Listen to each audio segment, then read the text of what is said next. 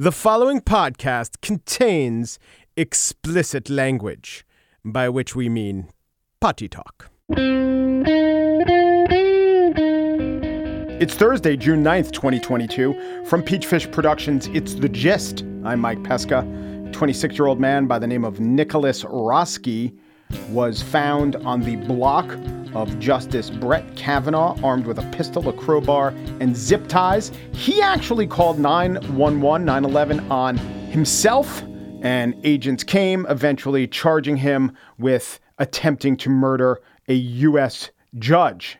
The charges for judge, although Kavanaugh is, of course, a justice. There are a spate of similar crimes, actual crimes, like in Wisconsin. So even though the guy was armed and even though no actual violence occurred, we, of course, have to take this extremely seriously. Now, I'm for protesting and the First Amendment rights of protesters, even in front of the houses of Supreme Court justices. But after an incident like this, I would not object to, say, blocking off the street, maybe putting those protesters, a few actual house lengths away from the sitting justice and his neighbors. I just think it's weird if you look online, and not even in weird corners of the internet, just on anywhere, really, on CNN, you see pictures of a Supreme Court justice's home. When the lights are on inside the home, you could see Justice Kavanaugh's furniture. You could see the outlines of his neighbor's furniture. It's really, really weird. Other weird things about those protests are there was a woman protesting outside Kavanaugh's house with a hanger, only it was a plastic hanger. I don't know. Maybe she was upset about Kavanaugh's rulings on the EPA or something.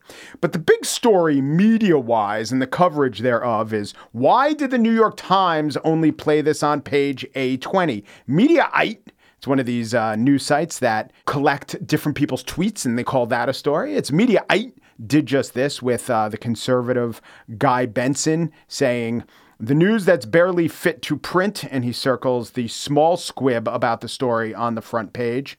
And then Nate Silver agreed with that. Mary Catherine Ham agreed with that. Josh Krashour of the Hotline, I think he's moving to Axios, even though his Twitter handle, unfortunately for him, is Hotline Josh.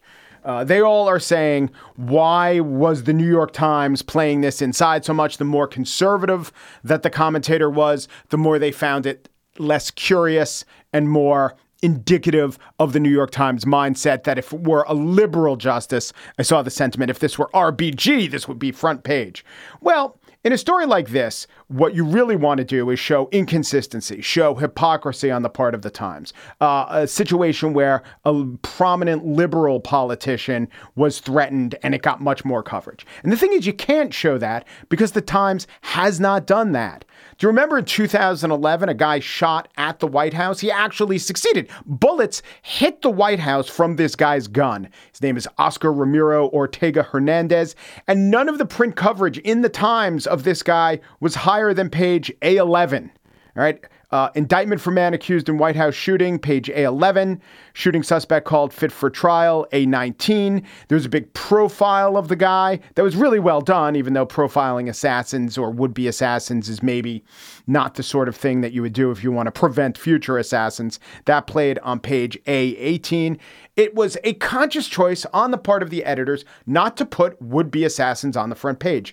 Do you remember in January of this year when a guy named Paul Vernon Hoffer, 60 years old, was arrested in California after I'll read the headline in Yahoo. Police arrested a Florida man who threatened to decapitate Nancy Pelosi and Alexandria Ocasio-Cortez. So where did the Times play that? If these critics are right, it would have been on page 1. The Times played that nowhere. The Times did not cover this story. There are, maybe people don't realize, there are many, many, many would-be assassins out there. Individuals who actually get arrested. And for the most part, the politicians say, please don't give these guys any more oxygen. Now, the Times or other reputable news organizations are not just going to default to that, but they are going to say, look, we have the responsibility to cover the news and we will cover it fully and we will be guided by news judgment. But there is still something to be said when an assassin or a would-be assassin retains that status as would-be, not to put it on the front page. So it was this is a very debunkable charge that's gotten way too much attention among people who should probably know better, that the New York Times was somehow guided by something other than news judgment in its placement and coverage of this would-be assassin. And I always say, I mean, you know me, I criticize all news very much in the New York Times quite often. But I say, if you come at the king, you better not miss. And if you do, the Times will play it on around page 812. On the show today, in the spiel, I talk about a bumper sticker that won't win many elections, but has the downside for Democrats of being true. But first, comedians have been taking more flack for the content of their sets than in about 20 years. There's one comedian who wants to talk about the giant elephant in the room. She's two-time Emmy winner Judy Gold. She has a new book out. Yes, I can say that.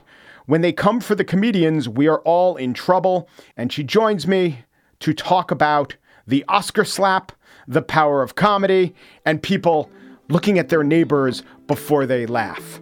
A funny, funny lady with a hot, hot mic. Very hot mic with Judy, and hot talk with Judy Gold up next.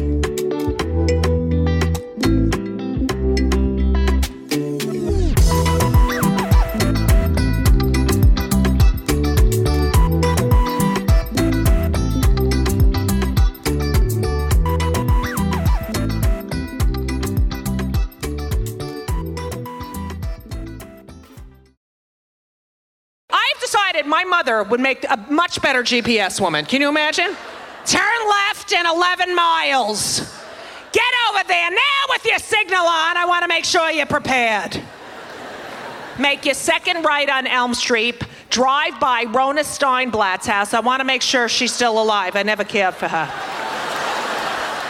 Take a left at the Dairy Queen. Don't go in. They're anti-Semitic.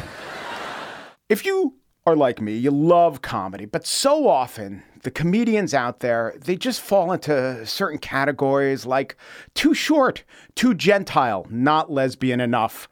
Well, do I have the perfect solution for you? And not just on one or two of these rubrics, all of them.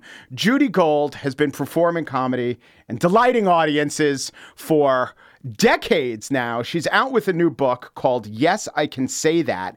It's a comedian talking about the thing that makes comedy allowed in America, the First Amendment. I listened to her on podcasts and her stand-up sets. This is something she's been thinking about for a long time, and I'm glad she put it into words, and I'm glad she's coming on The Gist. Hello, Judy. Welcome to The Gist. Thank you so much, and thanks for having me on The Gist. Absolutely. So you don't write a book like this, a 250-page book like this, unless something's bothering you. Oh, boy. Right? Yeah. The subtitle of my book is When They Come for the Comedians, We're All in Trouble, because humor and satire are so a part of our culture and so important. And I often think of, what other country, comedy is an extension of the First Amendment, a great extension of the First Amendment, or a great example of our First Amendment. What other country sends, when the military is embedded overseas, sends comedians there to make them feel better? Us. It is a part of our culture.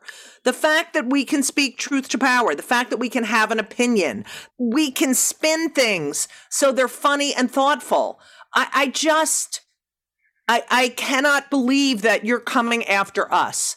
You're coming after the people whose only goal is to make you laugh. Like, we get on stage, the only thing we want is for the audience to laugh. And if you don't like a joke, if you are offended, that's on you. That's on you. Move on with your life. So I want to dive a little deeper into the argument because I hear many sides to this. I even hear comedians, progressive comedians, saying this is something of an exaggeration. They probably wouldn't say it to you. There's often in these arguments using a straw man version of the other side. And, you often hear versions like, well, that's just straight white male comics wanting the leeway to tell all their horrible jokes with insensitivity, which I don't think it is. But are there examples where you've seen the change in the time you've been doing this, where you've said, this is not good. This is not the right place we should be in if we're properly valuing what comedy does, which is not just make us laugh, but, to some extent, make us think or challenge assumptions?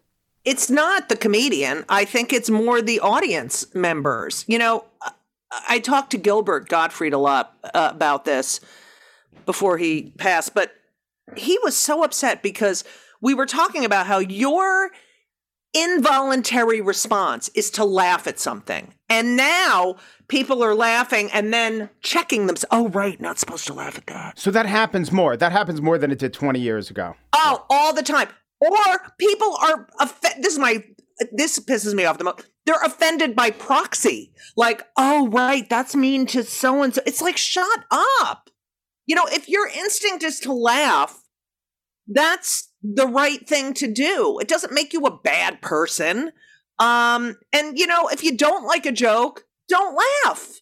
You don't have to put yourself in that situation. And I believe in all free speech. I really do. And look, stand-up comedy is an art form where the audience sees a work in progress.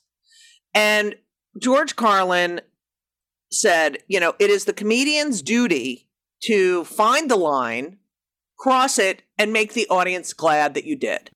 You know, first of all, a lot of us don't know where the line is until we get in front of the audience. Mm-hmm. And yet the audience has a responsibility to listen and make a decision, but not vilify the speaker. I'm sure 30 years ago, you'd get the thing where someone would come up and says, well, you know, you make a joke about whatever, adult onset diabetes. And then they'll come on and say, well, you know, my aunt had adult onset diabetes. But now does it happen more? Right. Does it happen with more things? Does it happen in a ridiculous way where it's like, how am I supposed to know that?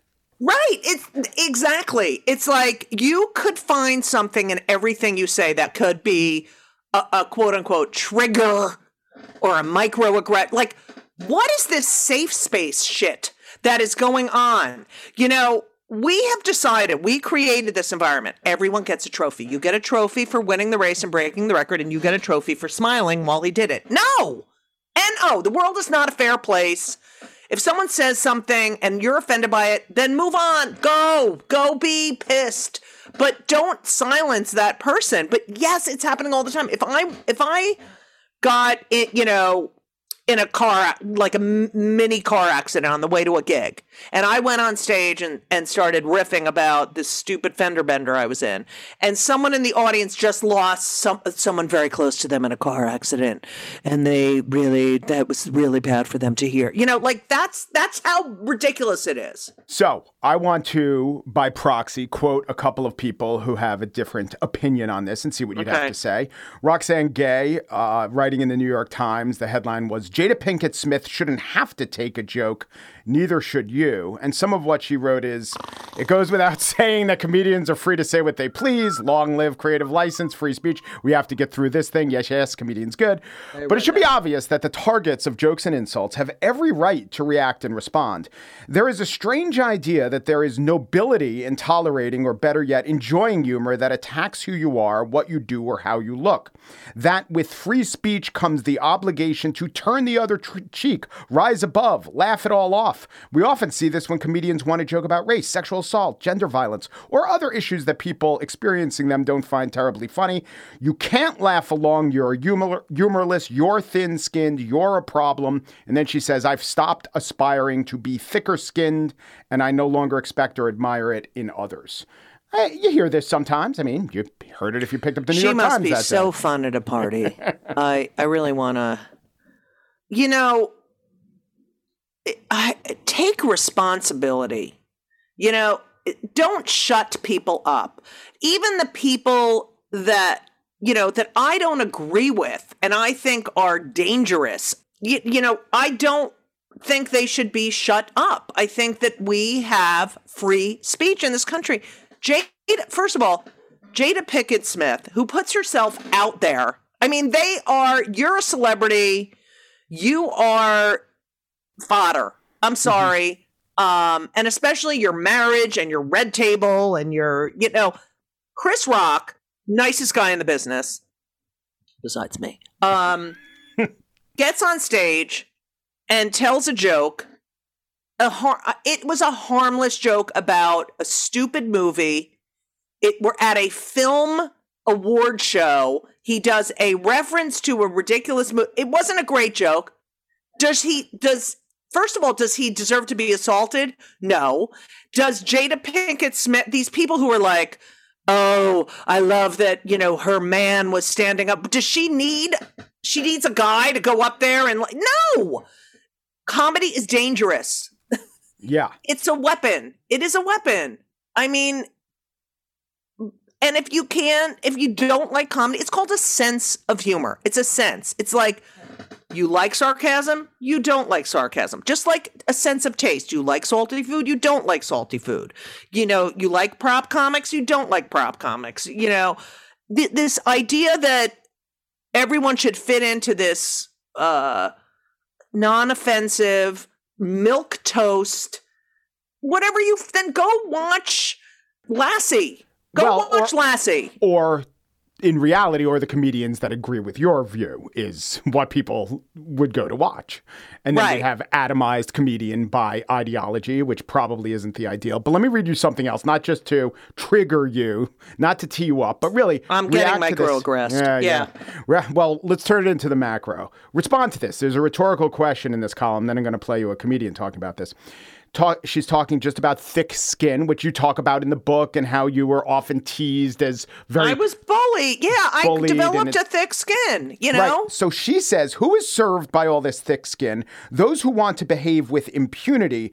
If the targets of derision only had thicker skin, their aggressors could say or do as we please. If we all had the thickest of skins, no one would have to take responsibility for cruelties big or small. I feel like the responsibility is on the person who can't deal with someone else's opinion, someone else's idea of what's funny. The thing about comedy that's so powerful, I think, is that it really gives you the opportunity to see the world through another person's eyes, to see, it's disarming. It's a coping mechanism. And who are the funniest comedians? Marginalized groups are very funny and fearless. And yes, there are white male comedians who are very funny. But I know a lot of them, and they haven't had they might be white men, but it's not like they had it easy growing up.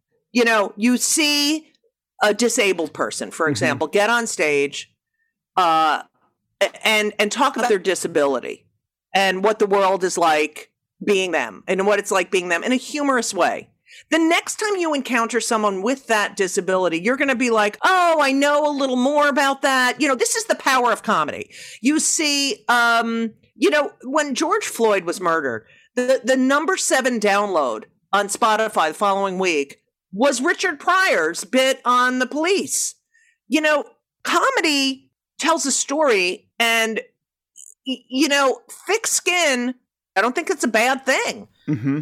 And if you don't have thick skin, then don't go to a comedy club, because the first quote in my book is by my friend Eddie Sarfati, which is he's a comic and a writer, and he says, if you get upset that you got offended at a comedy club, that is like getting on a roller coaster and getting upset that you got scared.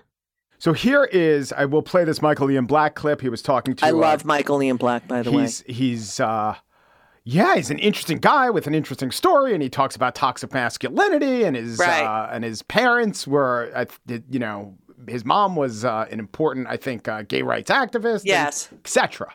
So he was on the Jordan Klepper's new podcast that he does with the governor, John Kasich, and it came around to, well, what about cancel culture? What about the ability of comedians to make a joke and people taking a joke? And so if we can, let's play a little of what he said.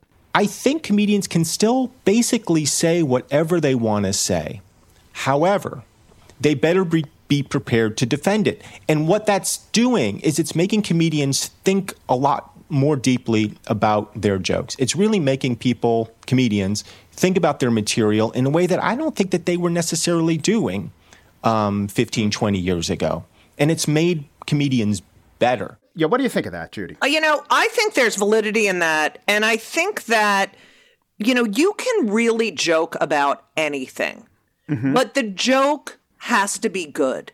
And that's but I've always thought that. And yes, There was in the 80s. I mean, we heard so many AIDS jokes and gay this. And I do think that great comedians have always thought, where is the non-cheap way of going with this? Mm-hmm. I have seen a lot of laziness where people through the years will just get up and try to get a reaction. That's not great comedy. Don Rickles, who I mentioned in the book, and the line is, "Thank God Don Rickles is dead." First of all, if you went to one of his shows and he did not single you out and mock you, you felt like you got cheated. He was a kind, wonderful person, a mensch, and his whole bit, he mocked himself, but his whole bit was, we're all just human. Look at you. Look at this. Like, and picking on these stupid idiosyncrasies and stereotypes that made people laugh because he brought everyone to this. Everyone was on the same level, but we can't see that now. He would be vilified and okay, because the world has changed, but his intent, what we're missing here is intent. Mm-hmm. and context and nuance, which we don't get on social media.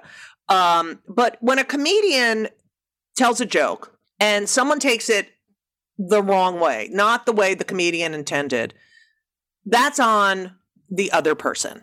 Mm-hmm. And if you murder someone and you go on trial for homicide, your sentence is determined by your intent. What were you thinking? Was it premeditated? And yet a comedian is not given the same consideration.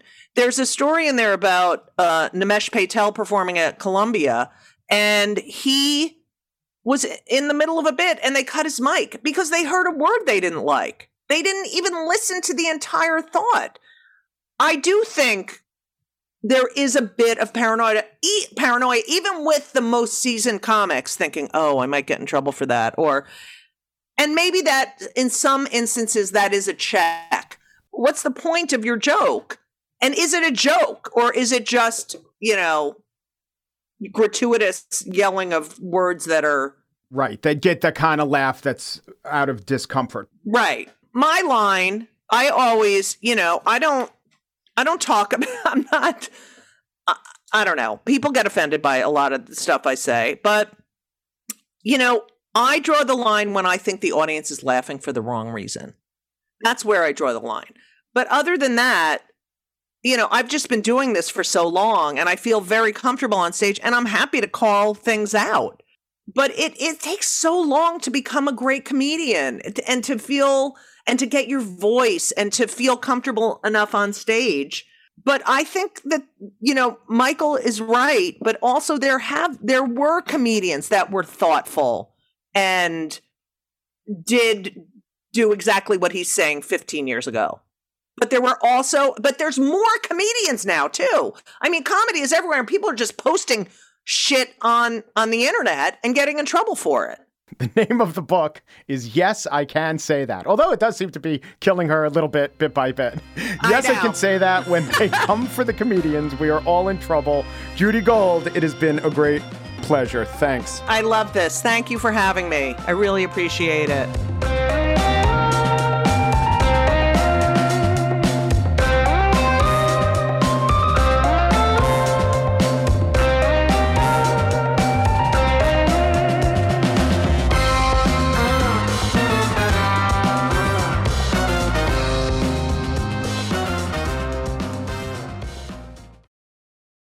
And now the spiel. Bernie Sanders assessed the Democrats' chances in the November midterms and told Politico, quote, "You can't really win an election with a bumper sticker that says, well, we can't do much, but the other side is worse." And the Democrats seem to have gotten the message. They've taken it to heart. You can't win an election with that bumper sticker. Because a bumper sticker is old and small and sticky and associated with the 1970s. Bernie Sanders is absolutely right. Bumper stickers are not the way to go. We'll beat the Republicans with a much-hyped primetime special played on all the non-Fox networks. And we'll also have a big Hollywood star speak from the White House podium. And of course, we'll do it through late-night appearances. Bumper stickers? Ha! And that is where we will spread our message that, well, we can't do much. It is screwed up, but we are only a few votes away from being able to straighten it out.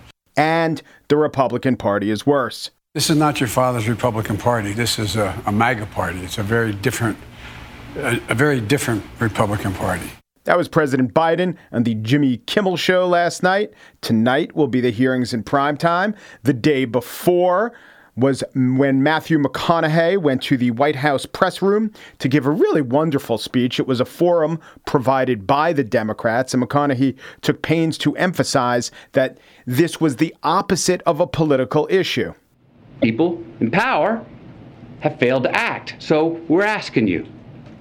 And I'm asking you, will you please ask yourselves, can both sides rise above? Can both sides see beyond the political problem at hand and admit that we have a life preservation problem on our hands? Because we got a chance right now to reach for and to grasp a higher ground above our political affiliations. A chance to make a choice that does more than protect your party. A chance to make a choice that protects our country now and for the next generation. I thought the speech was poignant and well delivered, but it was a version of the Democrats can't do much, but the other side is worse. The call to action was aimed at Republicans. They're the ones who have to move. They're the ones who are being asked to rise above their political affiliations, per McConaughey's formulation. The Democrats, in fact, just passed a gun bill in the House. 218 Democrats voted for it. 5 Republicans did. The Republicans are worse. That part is right there in the passage of that bill. And the Democrats can't do much. That is true of the bill, which is going to die in the Senate. But it's also true of McConaughey's words. Not any of the words, just the fact that he was delivering them at all. Because the Democrats can't do much, they enlist a famous actor, and I have to say, an excellent presenter of their argument. But they wouldn't have to do that if they could just pass legislation. Then they'd pass legislation and forego the unprecedented step of getting an Oscar winner to speak to the White House press corps. The Republicans, who are worse, prevent the Democrats from passing legislation. So here we have, there, in the McConaughey speech, an encapsulation of the Democrats can't do much, but the other side is worse.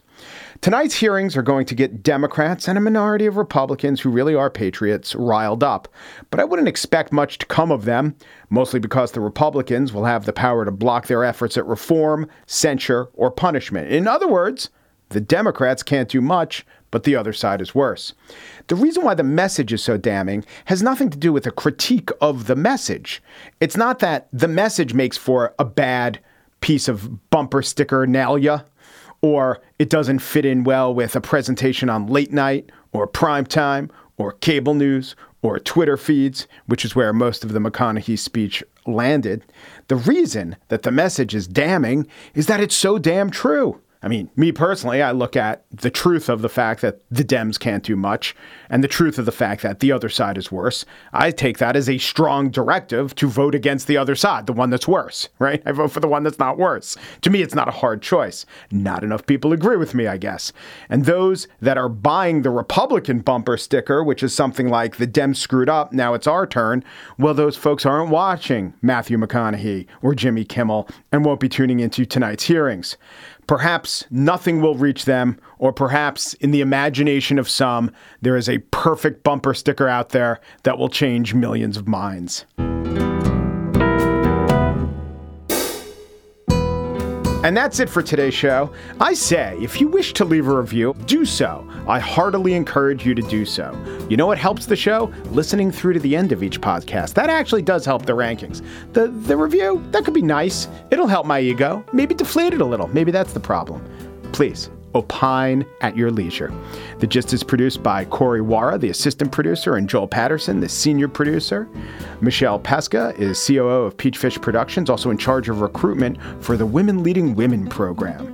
The Gist is presented in collaboration with Libsyn's AdvertiseCast. For advertising inquiries, go to advertisecast.com/thegist. Peru, G Peru, do Peru, and thanks for listening.